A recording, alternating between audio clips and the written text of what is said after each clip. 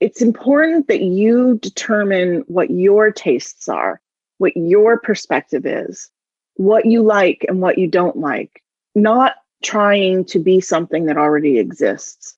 The thing that already exists, we have it. We don't need it anymore. We don't need another version of that. What we need is the thing that only you can do or see or say. Brian Smith here, and welcome to the Dream Path Podcast, where I try to get inside the heads of talented creatives from all over the world.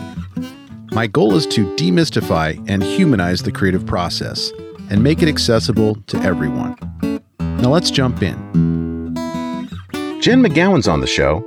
Jen is a Los Angeles-based director whose most recent feature film, survivor thriller Rust Creek, was released in theaters in January of 2019 and hailed as the feminist horror Hollywood needs right now by Harper's Bazaar.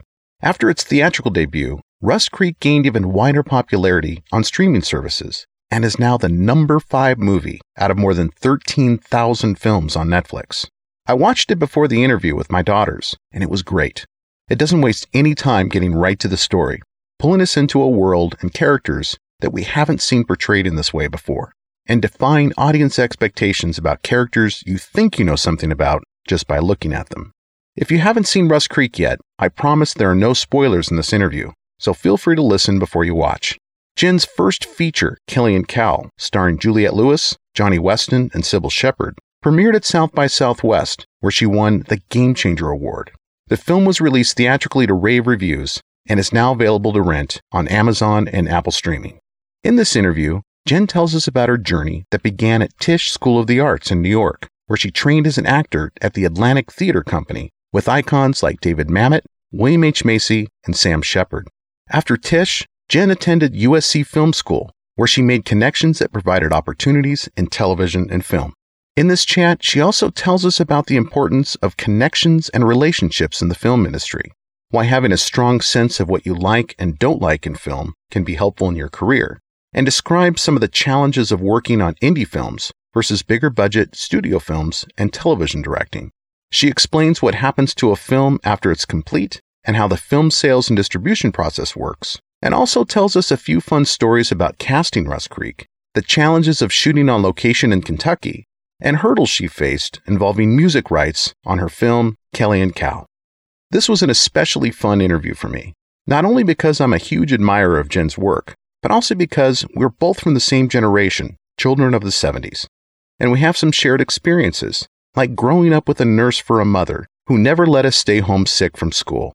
It's these types of commonalities that surface organically during a conversation that can make an interview feel special and unique. So without further ado, let's jump into my chat with Jen McGowan. I'll just start off by asking you how you're doing, because I know that the country is going through a lot of turmoil right now, and I follow you on social media. I am totally with you in terms of your sentiment that I'm gleaning anyway from your posts. And as a creative, I guess what I'm wondering is, how is the current political situation affecting you creatively? Well, that's interesting. I think there's a few ways. One is I've definitely noticed my short-term memory is not working as well as usual, which I find really frustrating.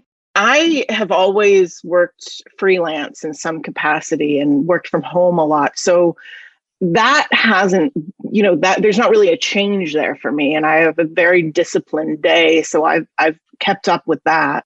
Obviously, the social aspect is gone. You're not accidentally meeting people. You're not bumping into people in places. Creatively, I've been okay. I think like the 2 days of the Capitol riots, I was just transfixed. Those days I did not work. The day of and the day after. But otherwise, I've been able to work. I don't know why, but I've been grateful that I have. And I know that's not the case for everybody. And I think it very much depends on, who you are, how you deal with stress, how, if you have experience with crazy trauma or not, and a whole host of different factors. And whether it's personally affecting you, lots of people were having personal deaths in their families early on, and some are only just now. So it's kind of an evolving situation. In addition to the political situation, we have the pandemic and the physical health of our loved ones and our work situation. Everyone is affected, restaurant industry, the film industry. Yeah. I find, I mean, speaking for myself, creatively or otherwise, any type of productivity has been diminished because of the current situation that we're in. You would think that if you're home more often, you would have more time to do things like be productive, but it's a real struggle. I found it really hard to read. Like, I have to read a lot of scripts, and I found that tricky because it requires, focus on a singular thing. I'm very good with when I have lots of stuff to do, but focusing on a singular thing is challenging for me, unless it's like when we're shooting. That I have found to be difficult. Yeah, I think the deep work is what's really challenging for me. Like you're saying, one task where you have to have a concentration for any prolonged period of time, because I've always struggled with social media, but when social media is your source of news and there's so much happening that is like an existential threat to our existence, it's like you're constantly rationalizing going to social media just to see what's happening. And there's a weird disconnect too. As you say, there's this existential crisis happening in our country. But right now, at this moment, at least as far as I can perceive, you and I are physically safe and fine. Mm-hmm. And those are, I think, sometimes hard to have in your head at the same time. It's a lot to balance and figure out which one to focus on at which time, so that you're not overwhelmed, but also so that you don't check out. I think for me, at least, I have always been very political, and I think it's reflected in my work. So I guess it's a very fertile time in that regard. That's interesting that we are safe, yet we get into this fear rabbit hole of social media. Yeah. And I think once you get into that fight or flight response, that's what I want to get out of, so I can do the deeper work and read a book or even a magazine article, like a New Yorker article or something like that, so that I can just feel normal again. Yeah, I really think it comes down to mindfulness meditation and things like focusing on, okay, right now I am okay. Mm-hmm. I am safe. It doesn't mean I'm thriving. It doesn't mean I'm kicking ass, but I am healthy, and by the way, that's not always the case for everybody. So that's actually quite a lot, I think, to be grateful for right now. Yeah, that's true. I noticed that on your filmography that you have a Twilight Zone episode and a Purge episode. I do. Were those filmed at all in the pandemic? No, the Purge was filmed in, I want to say it was August of last year, in New Orleans. And then Twilight Zone was filmed in Vancouver in January. So our post was affected, but only the very, very end. I got through my edit, and it was just an ADR session I couldn't attend because that was like the first week where there was a shutdown and nobody knew what we were dealing with and what was going on. Mm-hmm. So what's happening right now in television and film in terms of the shutdown? And I know some projects are going because I follow filmmakers on social media, and you see like Tom Cruise is doing some pretty radical he stuff to keep things moving. But what are you finding, and what is your personal experience with this? So I have been finding throughout this lockdown that I have been taking lots of meetings, lots of general meetings, lots of meetings on open director assignments. What I have found is, depending on the week or the month, depending on what's going on in the world, and, in LA specifically, which is where I am, people are feeling more confident to say, okay, we can commit to doing something in a few months or less. And, the meetings kind of ebb and flow accordingly. I've been reading lots of scripts in terms of features. Features, I think, has maintained a steadiness, not in terms of production, but in terms of meetings for future productions. Television was a little more crazy for the first couple months. Production, I believe, started up in August or September generally for the industry, and various things have gotten closed down because of not outbreaks. They're not having outbreaks. I think that's something our industry is doing really well, actually. We're not having community spread on set, at least not the sets that are following the protocols. Yeah. And I'm very happy about that. I wish the rest of the country would follow suit. but it's certainly making things a lot more expensive, a lot slower. And I don't know how that's affecting indie film. I think that it's probably quite damaging. Are you seeing that the scripts that you're reading are trying to accommodate for the new challenges in a post-COVID world where... Not the content, not the stories. Like, I'm not seeing stories that take place during COVID. I'm not seeing story yet. I mean, I'm not seeing like people wearing masks in the film script. What I am seeing is production being more responsive to, okay, this is something we can shoot now versus this is something we should save for next year. Right. Yeah, that makes sense. I was thinking if I was a screenwriter, I certainly would not be writing any type of script that involved like a baseball stadium full of, folks. We're going to shoot during a game or a concert or something like that, because I don't know logistically that can be done in 2021 or maybe even 2022. Well, the good thing about stuff like that, like those big crowd scenes, it does depend. Sometimes those can be done because they're all, VFX. I think what's really tricky is when you get into the more intimate crowd scenes, or where you get into combat, or you get like fights, or you get into, intimate sex scenes and things like that. I think that's what's really the riskiest right now, actually. So how are you getting these scripts? Do you have an agent that sends you? I do. Feature film scripts? Okay. I do. I have an agent and a manager, and that's where my work comes from now. And how many scripts do you get in a given month or week to review? It completely depends. I got 4 this week and I'm completely overwhelmed. And I was like, oh God. So, but there's other times where I'll maybe get maybe 1 or 2 a month. You certainly have the chops and the reputation now with Kelly and Cal and Rust Creek as a powerful filmmaker and storyteller when it comes to telling really vulnerable stories. I mean, with Kelly and Cal, I watched that last night, by the way, and I was good. I hope you enjoyed it. Here's what I was surprised about with Kelly and Cal. Yeah.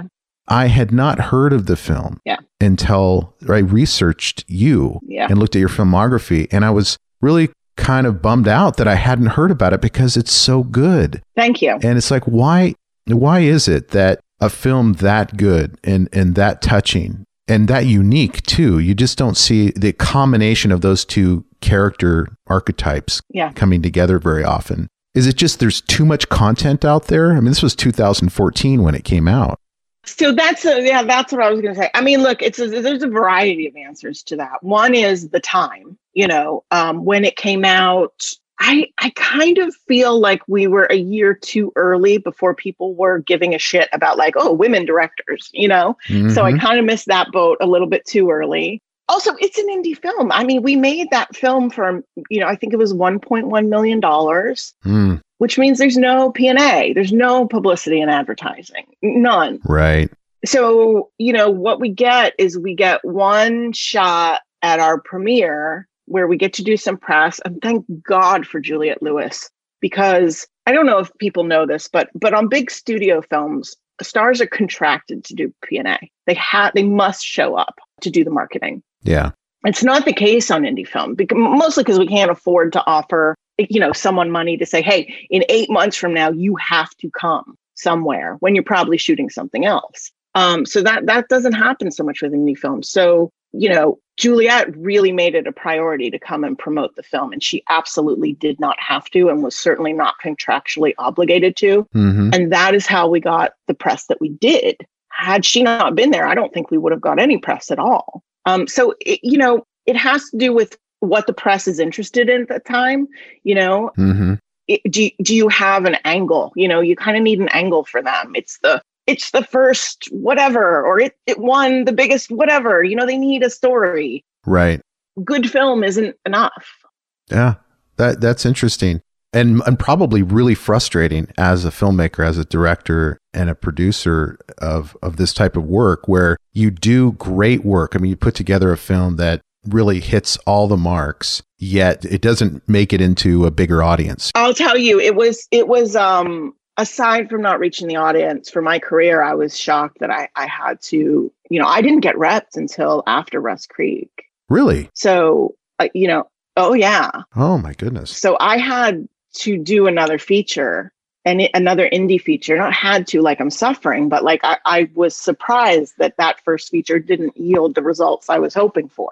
Mm-hmm. So that was that was a little hard to swallow. But look, the number one thing you need to succeed in this industry, I think even more so than talent, is resiliency. You have to be able to bounce back. You take the hits and you feel them, and you take a day to mourn something, and then you move on. Right. Now, logistical question about Killian Cal. Yeah. I noticed you used some music in the film, and I'm going to pull up my notes here to look at the exact song. Cyndi Lauper. I'm glad you noticed this. Yeah. Yeah, Cyndi Lauper, All Through the Night, and Bryan Adams, Everything I Do. And the Cyndi Lauper song, the first time it appeared in the movie was at the diner, but it was for like 3 seconds or something. And I was like, whoa, what song is that? I had to listen to it a couple of times. That's right. And then I was thinking, well, is that because of the cost of licensing that? I mean, I was thinking about the logistics of that song, and then I heard it later and you had more playtime for that song. Yeah. You're telling a story that lends itself very well to indie film. Yeah, to a smaller budget. But I was wondering, how do you navigate that type of situation where you want to use a song? How do you get the rights for it? How do you negotiate the cost of that playtime? Yeah. So it's the same with anything, with any priority that you have in a movie. I think the most important thing is, as soon as possible, identifying what are the priorities. You are not going to get all the things you want. What are the things you need? And I knew, for example, I needed the song in the gym. And not only did I needed it to be secured before we shot, because I wanted, to choreograph a dance to it. Mm-hmm. So that was something that we made a priority. And in terms of the budget with the Cyndi Lauper song, I mean, again, that was a example of just generosity. And we had Amy Mann, that was so amazing. And that took, letter writing and asking and showing them clips. Same with the Bryan Adams song. As a matter of fact, I don't know if I should tell the story, but I will, because I think it's really interesting. So there's one moment in the movie that I had to cut in order to be able to use that song in the gym. Oh. And every time I see it, it breaks my heart. So when he recognizes that this was her song, and she appreciates that, there's this beautiful moment that Juliette did where she laughed and she says, "I hated this song." and it was ironic, I was not saying it's a bad song. It's just saying it was everywhere. And, yeah. And they had this beautiful little moment, but they were like, no, you got to take that out. Right. And I really, I struggled with it, but I did. I thought it was worth it to have the song to lose that moment. Yeah. Otherwise Bryan wouldn't have given you permission to use it. Is that why? They wouldn't have. Yeah. Yeah. Huh. And you're not. And I don't know if it's him, by the way. That's the other thing with music. Music is owned by a lot of different people. So you don't know who's having the objection. Right. Yeah. I was wondering that because I had the same issue with Don McLean, who wrote American Pie. Mm. I wanted to use it in the intro of my podcast for that episode. Good luck. And so I emailed Don McLean about it, and he said, yeah, that's fine. You can use it. And then I put it in the episode. And then who'd you get a call from? I got an email from YouTube saying I was blocked in certain countries, and I looked at who blocked it. It was a bunch of corporations basically that own the music and own the rights. And I realized at that point, I'm revealing how ignorant and naive I am in this business. I realized at that point, this is just a couple weeks ago, that this is very complicated stuff, and even the artist doesn't know. It's very complicated. The thing is, we're all naive until we do it. Yeah. You don't know until you do it, unfortunately. And some of those things drive me nuts. I'm like, somebody else already learned this lesson. Why do I have to learn this lesson? It's so frustrating. It's a waste of human energy. But that is one of those things. Music is a pain in the ass. And that's why, if you're lucky, you have a music supervisor to deal specifically with that. So now that you're repped, how is that a different experience than when you were doing indie films unrepped? Like what are the pros and the cons of being repped? Well, here's the thing. It's not about being repped in and of itself. It's about being repped with the right reps who get you and who believe that that they can with you achieve the thing that you want to achieve. Being with the wrong rep or being at a point in your career where they have nothing to rep. I mean, this is the thing people really don't understand. Agents do not get you work. They monetize the work that you can get on your own. Hmm.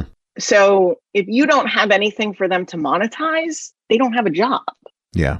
And so, that's like, I think it's very important to monthly or quarterly have some news to give your reps to work with, because, whatever you do, it only lasts so long. There's like a very short half-life to news and accolades and achievements. So fortunately, the work that I have and the career that I want to build makes sense with the tastes and the relationships and perspective that my reps have. So that's very powerful. I mean, I know a lot of people that are repped and are not having the experience that I'm having. So all those things kind of have to be aligned in order for it to be a successful relationship.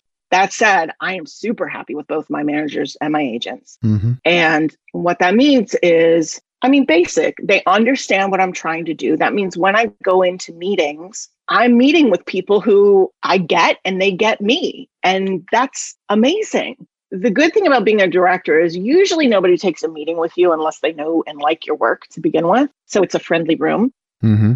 But it is different. I have definitely noticed the difference. The level of people that I'm getting to meet, the access that I'm getting there has greatly, it is just, I'm getting in on much bigger rooms, right, and meeting with much more experienced people than I ever had access to before.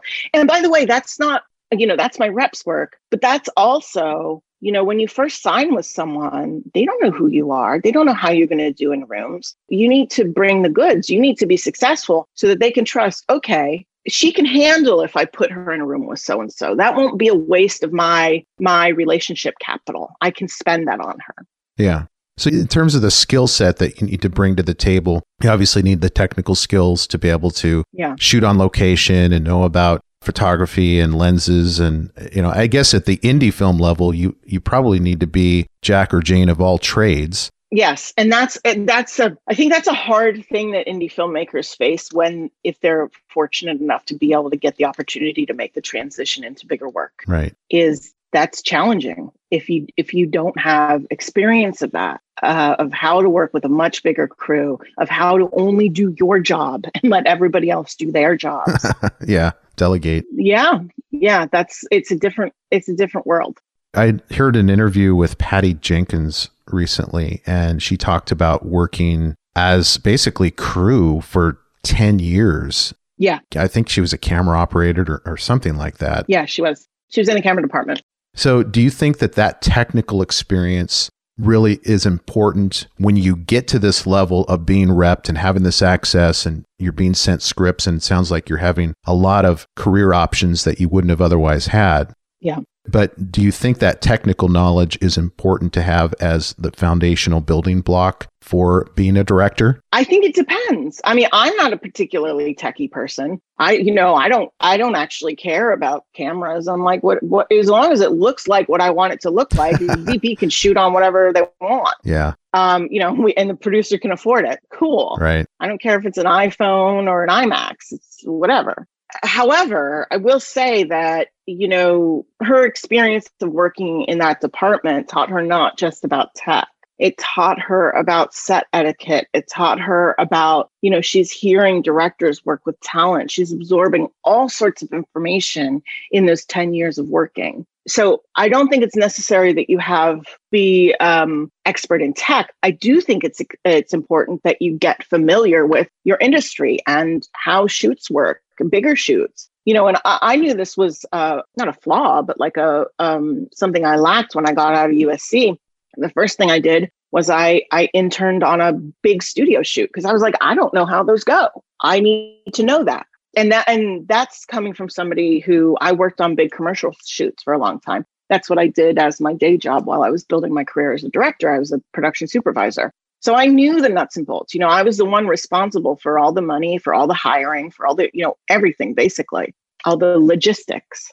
So that I knew, but what I didn't know was how that then kind of upgrades to a big film shoot. I knew how a big shoot worked on a 3-day shoot. I didn't know how it worked over, 30 days or 40 days or something like that. Right. Was it USC Film School? Yeah. What did you do at Tisch then? I studied theater. I was at the Atlantic Theater Company. Yeah. Oh, That's how okay. I started. I mean, I didn't really know anything about film when I was growing up. I'm not a film nerd. Like, I didn't have people, family in the industry. It wasn't on my radar as something that existed as a job or an industry even. Mm-hmm. But when I was studying theater at NYU at Atlantic, that's when I started kind of being exposed to all that. And I just preferred having more control, really, than being an actor. As you may have noticed, there are great resources and advice mentioned in all our episodes. And for many of them, we actually collect all of these resources for you in one easy place, our newsletter. You can go to dreampathpod.com/newsletter to join. It's not fancy. Just an email about each week's episode, featured artists, and resources to help you on your journey. Now, back to the interview. So what inspired you to go into theater at Tisch? I know, it's kind of a funny thing. I think it was an accident, honestly. I think that I was good at something. I was good at performing. And fortunately, there was a teacher who saw that and she encouraged me. You know, she said, I think you'd do really well in a conservatory environment. And I was like, cool. I mean, my grades kind of sucked and my parents didn't care what I did as long as I went to college. That was like the prerequisite. Right. And so I thought this will be something fun to study. I mean, I don't know. It sounds really easy. I just didn't realize. I don't think I realized what a big deal it was. I thought it was just, this is what I'm studying. I'm applying to college and this is what you do. You go to college. I got lucky. It just so happens you're at the best fine arts school in the country. Yeah, I mean, one of the best anyway. It's okay. I got turned down from others. So, it's. Yeah. No, I understand that now. I got very, very lucky. And your parents were pretty supportive of that? Oh, my parents don't care what I do as long as I can feed myself. That's always, yeah. I mean, my parents, my mom is a nurse. My dad, when I was growing up, worked for the government, and they're, I think they came from, a position of kids are kind of meant to be seen and not heard. That wasn't really the situation that I grew up in, but that's where they came from. So, I knew from being a kid that once you graduate high school, you're out. Like you're right. Not their problem anymore. Yeah. So, I graduated high school at 17. I was like, all right, see ya. And I know how weird that sounds to a lot of people, but to me, that was what was expected. Yeah. Well, what year did you graduate from high school? Let's see. I was class of 90. I think I was 90 because I went to, was it 90 or 94? I always confuse when I graduated high school and when I finished NYU. Yeah, I think it was either 90 or 94. So you and I are from the same generation, and I think our parents are probably cut from the same cloth. And I tell you, I've heard that saying before: children are to be seen and not heard. Oh, it's horrible. It's like horrible. We're children of the 70s, where it was. Yeah, you go do your thing, like whatever. As long as you come home and you're conscious, it's fine. Right. Even if you come home a couple days later, I mean, it's not. Go stay the night at your friend's house for weeks at a time, and yeah, it was a nice existence, though. Yeah, it was fun. It was fun being wild. It was, and because my mom was a nurse, like she, you did not ever miss a day of school. Never. I don't think I think maybe in my entire life I've missed 5 days of school, unless you are bleeding out of your eyeballs. You're going to school. That's exact. My mom is an ICU nurse, and same. That was my experience too. And whenever I would call and try to come home sick from school, no, forget it. She would either be working or I would just have to stay in the office for hours, and it wasn't even worth it. I'd learned pretty quickly it's not even worth it to try to get home. No, might as well just be sick in class. Yes. That's funny. Yeah. So you make your way from BFA at Tisch, and then you go to USC. Yeah. And I imagine that your connections at USC allowed you to get that internship. Is that how it worked on the big studio film? That's a good. Oh, yes. Actually, you're right. You're right. So yeah, one of the my fellow students that I went to school there with had been PA or assisting Steven Soderbergh. And he did a movie called The Good German. And I wouldn't say he got me the job, but I was able to, say that I knew this person. And unfortunately, that's super important. You need to know people. there's just too much money at stake for people to take risks on strangers. Right. It's unfortunate, and it means really not great things for women and people of color. But being aware of that is something I think it's an obstacle that exists.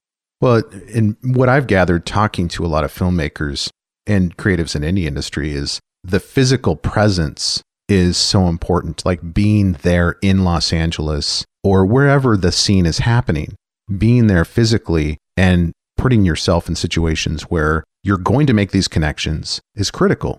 Well, yeah. And I mean, I don't know, like there are certainly where it's happening. Like there's also areas like Seattle and Austin and Atlanta that are making a lot of things. Mm-hmm. There's two things that happens with that. There's a limited amount of opportunities, and how far you can go up is also limited. Right. The thing about being in the place is many opportunities in a career comes from places you can't predict. And like you said, you need to be constantly putting yourself in those positions to be able to accept those opportunities. Yeah. For you to be the one that people are thinking about. And, yes, you can certainly write not in LA or New York, and you can certainly, work as crew in Atlanta, but building relationships takes a lot of in-person effort. Yeah, that makes sense.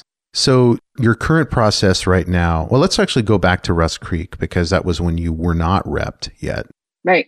What was the process for you to, first of all, get the script? How did you get the script? And second, how did you cast that film? And third, I'm going to ask you about the location shoot, but I don't want to have too compound of a question. I'm going to forget all of these because as we talked about, my short-term memory is a bit screwed right now, so I might have to ask you to repeat. But the first I'm with thing you. is okay. The first thing about how I got the script. So the producer, Stu Pollard, had been recommended to me as someone who was investing in films, in indie films. And I was trying to set up a film that another project that I loved. And I was introduced to him. I sent him the project and we scheduled a meeting. He didn't love the project, but we really hit it off. And he was like, I have this other project that I'm trying to find a director for. Would you like to take a look? Now, this goes back to your other thing earlier. What I didn't know at the time is I had also been recommended to him by two other people who knew me. So that goes to what you're saying about you need to be in the place. People, I couldn't have predicted that. I didn't ask for that, but that's what happened. So it was a favorable, it meant that I was more inclined to get the job than somebody else. And I read the script and I loved it. And it was something that I really wanted to do. It was something that I thought I could do a good job at. It was something that I thought audiences would like. And those are kind of the things that are my criteria for working on a project. So basically I said yes. And then we were shooting, I think, 4 months later. And so the casting, how did that unfold? Casting, we did very traditionally. Casting directors, were Jeremy Gordon and Caroline Leem. They did a great job. We just had regular casting sessions. The exception to that was with Jay Paulson, and he was my next door neighbor at the time. And I thought he would be perfect for it. So he played Lowell. He played Lowell, right. And thank you. And I texted his wife and I was like, hey, maybe Jay wants to audition for this. And he did. And he was amazing. And that worked out great for both of us. Let me tell you how amazing Jay's performance was. When I was watching it, I was like, did they get this guy? Is this like a local that they picked? Because he was so authentic. I mean, so authentic.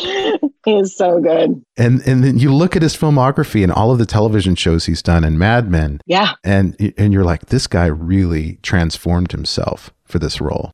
He's great. I love actors like that. I love jobbing actors. They have incredible skill and craft. And that's something that I really respond to.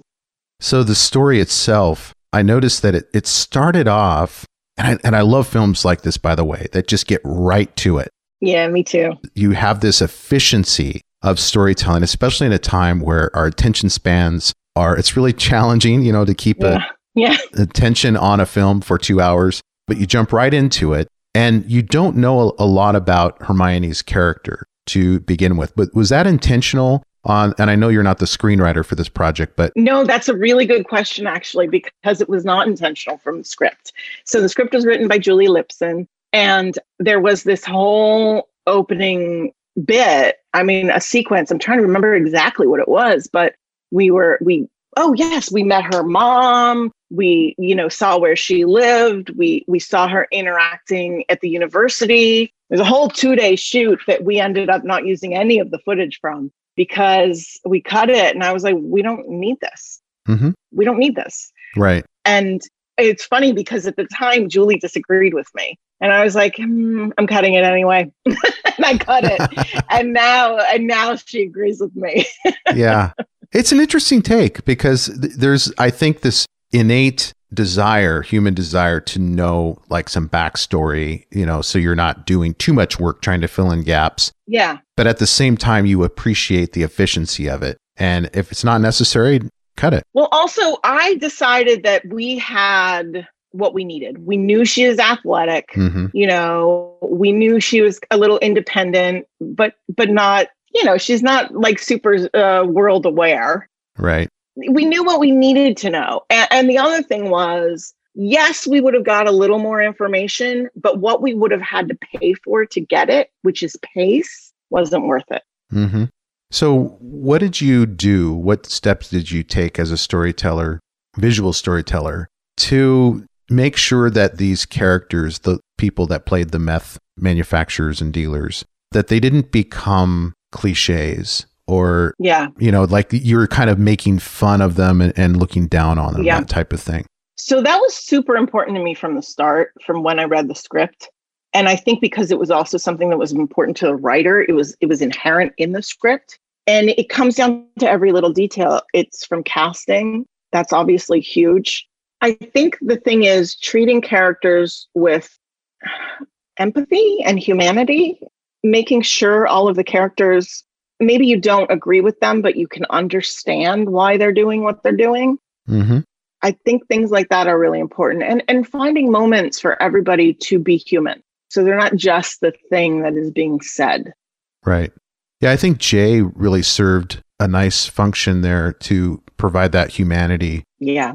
Because obviously he's a more sympathetic meth dealer or meth manufacturer character in that film. Yeah. But he does a really nice job of kind of surprising you with the expectations that you have going in and the juxtaposition of his actual humanity coming through. Well, and the way you do that as a filmmaker is you have to understand what are people expecting. Mm-hmm. What do people expect when they see a certain thing, and how can I shift that? And the truth of the matter is you can only shift things so far. It's just like in casting. You can't cast certain known actors in certain roles because the audience just won't accept it. It's just not believable because they know them too well as a certain other thing. Yeah. So it's just a sensibility. I mean, it's a sensibility that you hone and you say, okay, I know I can get them to see that. But if I go a step further, it's going to be funny or it's going to, it's not going to work. Yeah. You clearly know when Micah's and Daniel's character comes in. They are totally on brand with what your expectations would be. But then Jay provides that nice balance. Yeah. Yeah. But yeah, I really enjoyed the film. So what were the challenges of shooting, I assume on location? There was no studio work done there except maybe the police station. I don't know. No, it was the cold. The cold was just hard. It was, we got down to 7 degrees a couple of days. We had weather in general was a problem. We had a tornado one day that we had to shelter from while we were shooting. We had lots of rain and snow, and it was a challenge. Where was it shot? Kentucky, right outside of Louisville. Oh, okay. Mm-hmm. Oh, you went right to the source. Oh, yeah. Yeah. Yeah, that's great. Look, that's something that you can really get a lot of bang for your buck for indie films is, shooting on location. And is that because of tax incentives for shooting there, or is it just because you don't have to rent studio space, or where do you get the savings? I mean, you get the texture and the look that is authentic because it's there, Mm-hmm.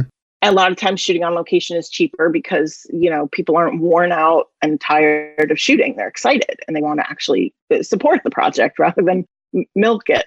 Yeah. So all those things come into play.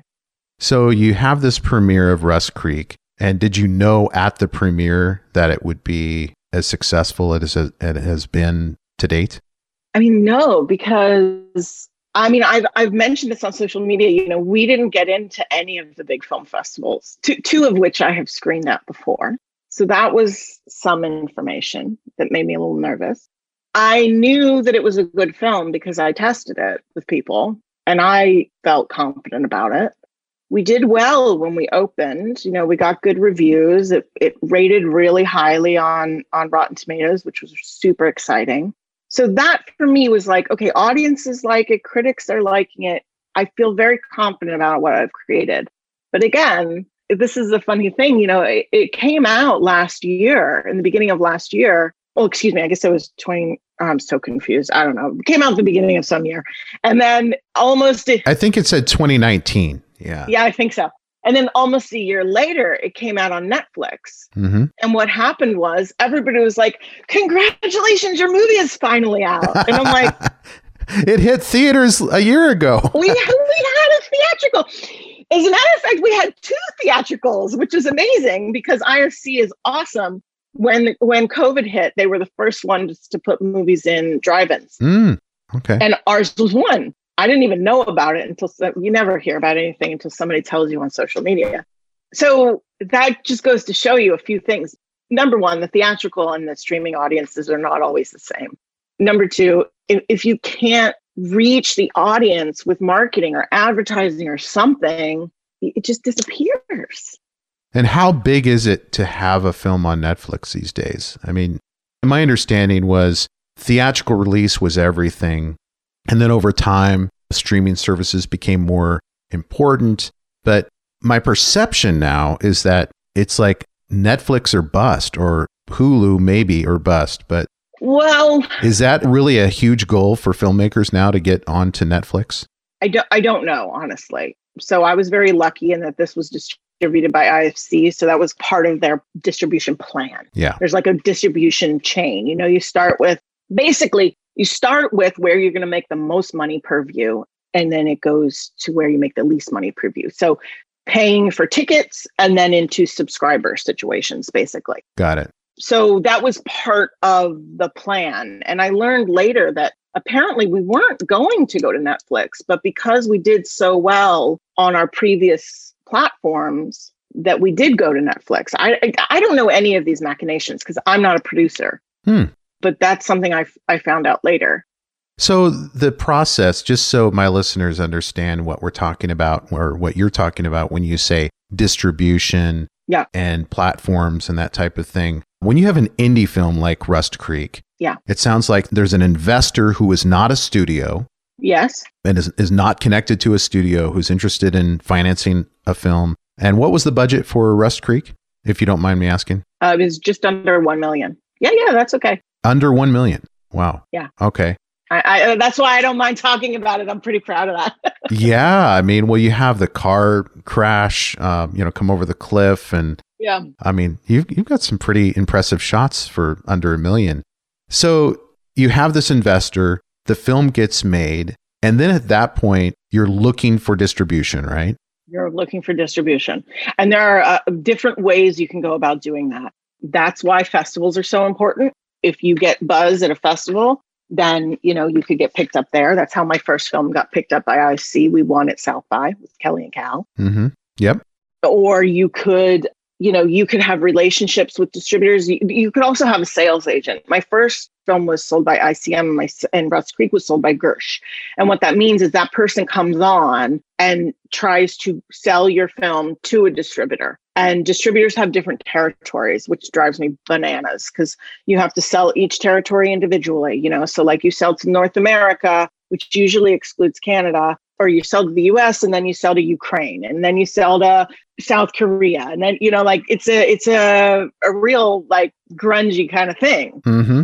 So that's what the sales agent does. The distributor then, and in that case, you're hoping for a worldwide pickup, right? You're hoping somebody like Sony buys it to release internationally, right? So you don't have to go and be scrappy. And then, they have whatever plan they have for you. It could be theatrical. A lot of times with independent, theatrical is a lost leader. people only go to theatrical because it increases your sales price internationally. It's not because you make any money at theatrical. Yeah. So that's super unfortunate, but that's kind of the case, and then you sell to Showtime and you sell to iTunes and Amazon and all those places and Best Buy or Walmart or wherever. So the process of, I guess, signing on to an independent film because you were unrepped at the time. Yeah. Did you have to hire an attorney to look at the contracts to protect your interests? Oh, absolutely. Yeah. Absolutely. I mean, I have a wonderful lawyer that thankfully has been with me for a long time, even before I was making her any money. And she's great. And I don't do anything without a contract. And really, I would advise that to your listeners. Don't even do a short film on the weekend without some sort of written contract. That doesn't mean you have to go bananas. You don't need a 3-page document. What you do need is, just something written down that clarifies everybody's expectations and commitments. Yeah, I know there's a lot of side projects going on where people are making short films and they're doing it probably just on a handshake and trying to get experience and exposure. But, those questions that's fine, but still write it down. This is what I'm going to do. And for that, this is what I'm going to get. That's it. Basic, I'm going to get director credit. I'm going to get, whatever. But this is who owns it. Or for example, say your short film hits and you get qualified for the Oscar. My short film Touch did. Well, you only get to nominate 3 people. So if there's 4 producers, whose name goes on that? Right. You mentioned earlier that there was a turning point where women directors were sought after. Yeah. So what was that turning point? When did it happen? And where are we now in that trajectory? Yeah, it's interesting. So I think look, the fact of the matter is it happens in waves, and it has happened in waves over the course of our industry's history. It hasn't really stuck, unfortunately. We'll see if this one does or not. I think, some interest became piqued with Me Too when that happened, 3 years ago, 4 years ago. Mm-hmm. And I think it's still on everyone's minds. It's more challenging now because you cannot get extra people on set. You have a lot more at risk now, so you don't want to work with new people. But there's also benefits to working with women that you'll get a slightly different perspective that's new. Right. Or, people of color, or you'll get authenticity in a story that you don't even have access to. You don't even know that you don't have that reach. So I don't know. We'll see what happens. I mean, the numbers are still horrible, but they're better than they were. But I'm curious to see if it sticks. I would think that the same dynamic would apply in politics as it does to film. Mm-hmm. That if you have more women and people of color and transgender folks in the game, you're going to have a better representation in politics and film. Yeah, and it's just more dynamic. Yeah. It's more interesting, it's more creative, it's less boring.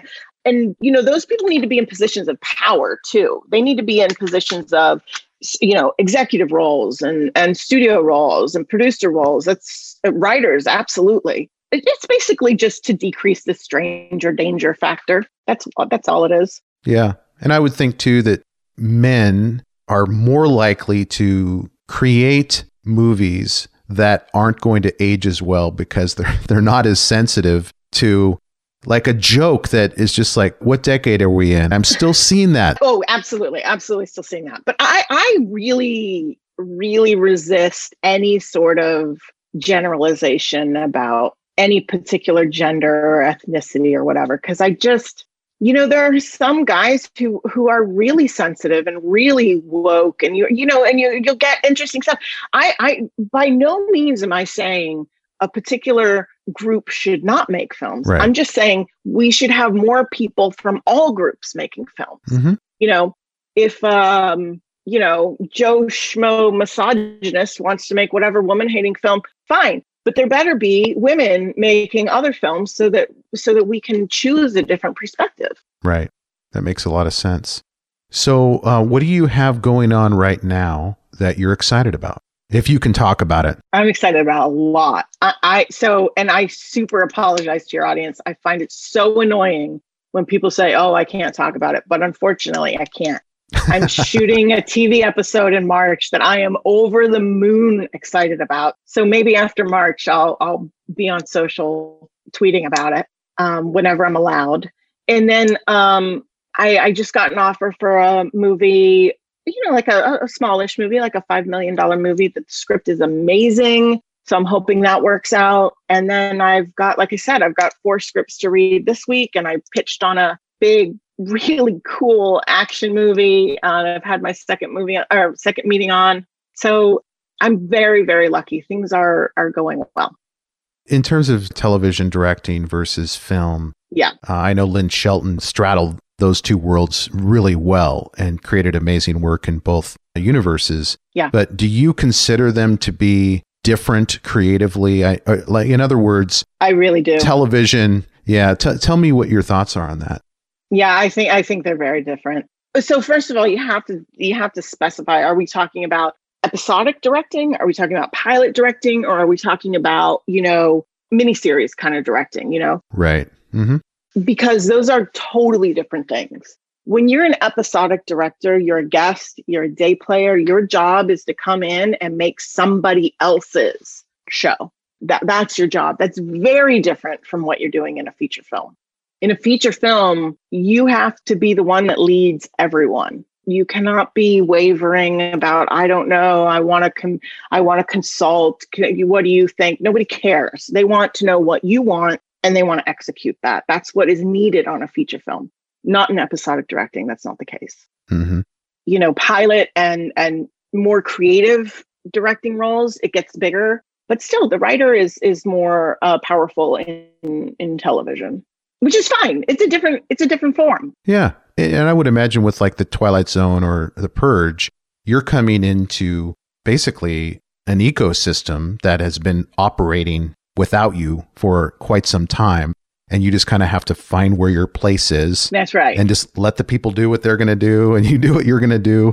That's right. And that's what gets back to what I was saying about indie film. If you don't know what your role is singularly, that's a difficult transition to make. And luckily, with both The Purge and Twilight Zone, they're not really serialized. The Purge kind of was, but season 1 and season 2 were separate. And the Twilight Zone, obviously, every episode is totally on its own. There's the world of the Twilight Zone that we understand, the visual world and the tone, but there's not like the same actors that are in every single thing. So I did get to have a lot more creative control than I would if it were hardcore episodic. Like I'm going into something that's on maybe it's on its 8th season and the same actors from the beginning. That's real episodic directing, and that's a skill. You have to. That is a skill and a talent, and Yeah. Well, it sounds like you are hitting it out of the park in both worlds at this point. You're directing television. You're getting scripts sent to you. You're attached to a $5 million budget feature film. Pretty exciting stuff. It's very exciting. This is what I've been working for the last 20 years. So it's very exciting. Well, congratulations. Thank you.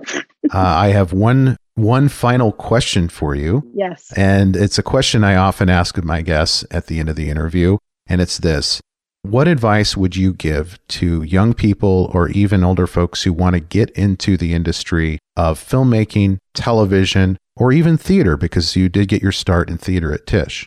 So I heard something. I think it was on it was a cooking show. It was this like Michelin star rated chef. He just said this in an offhanded way. The expression mastering your own style, becoming an expert in your own style. I think that's something that's very important, actually. It's important that you determine what your tastes are, what your perspective is, what you like and what you don't like, not trying to be something that already exists. The thing that already exists, we have it. We don't need it anymore. We don't need another version of that. What we need is the thing that only you can do or see or say. So I would encourage people to focus on that. That's powerful. One of the reasons I started this podcast, in a way, I felt like I did not know what my voice was or what my point of view was. And I feel like by talking to folks who have found their voice and have, found their own unique perspective on the arts and where they fit into that world, that I can be inspired by that. So I'm glad that you framed it that way. And by the way, it's not as scary as I feel things like, oh, for your voice, your vision, it's really just your tastes. What do you like? Yeah. What do you like? What do you not like? That's it. Just figure out what that is and listen to those impulses. Yeah. And to do that, it sounds like you need to jump in and try theater. If that doesn't light your fire, then try something else and get on set and do it. Do the thing. Yeah. Make stuff and put yourself out there. Yeah. Jen McGowan, it's been a real pleasure to talk to you. Thanks for making time for me. Thanks for having me. Hey, thank you for listening, and I hope you enjoyed today's episode. If so, I have a favor to ask. Can you go to wherever you listen to podcasts and leave me a review? Your feedback is what keeps this podcast going. You can also check us out on Instagram, Twitter, and Facebook with the handle @DreamPathPod. And as always, go find your dream path.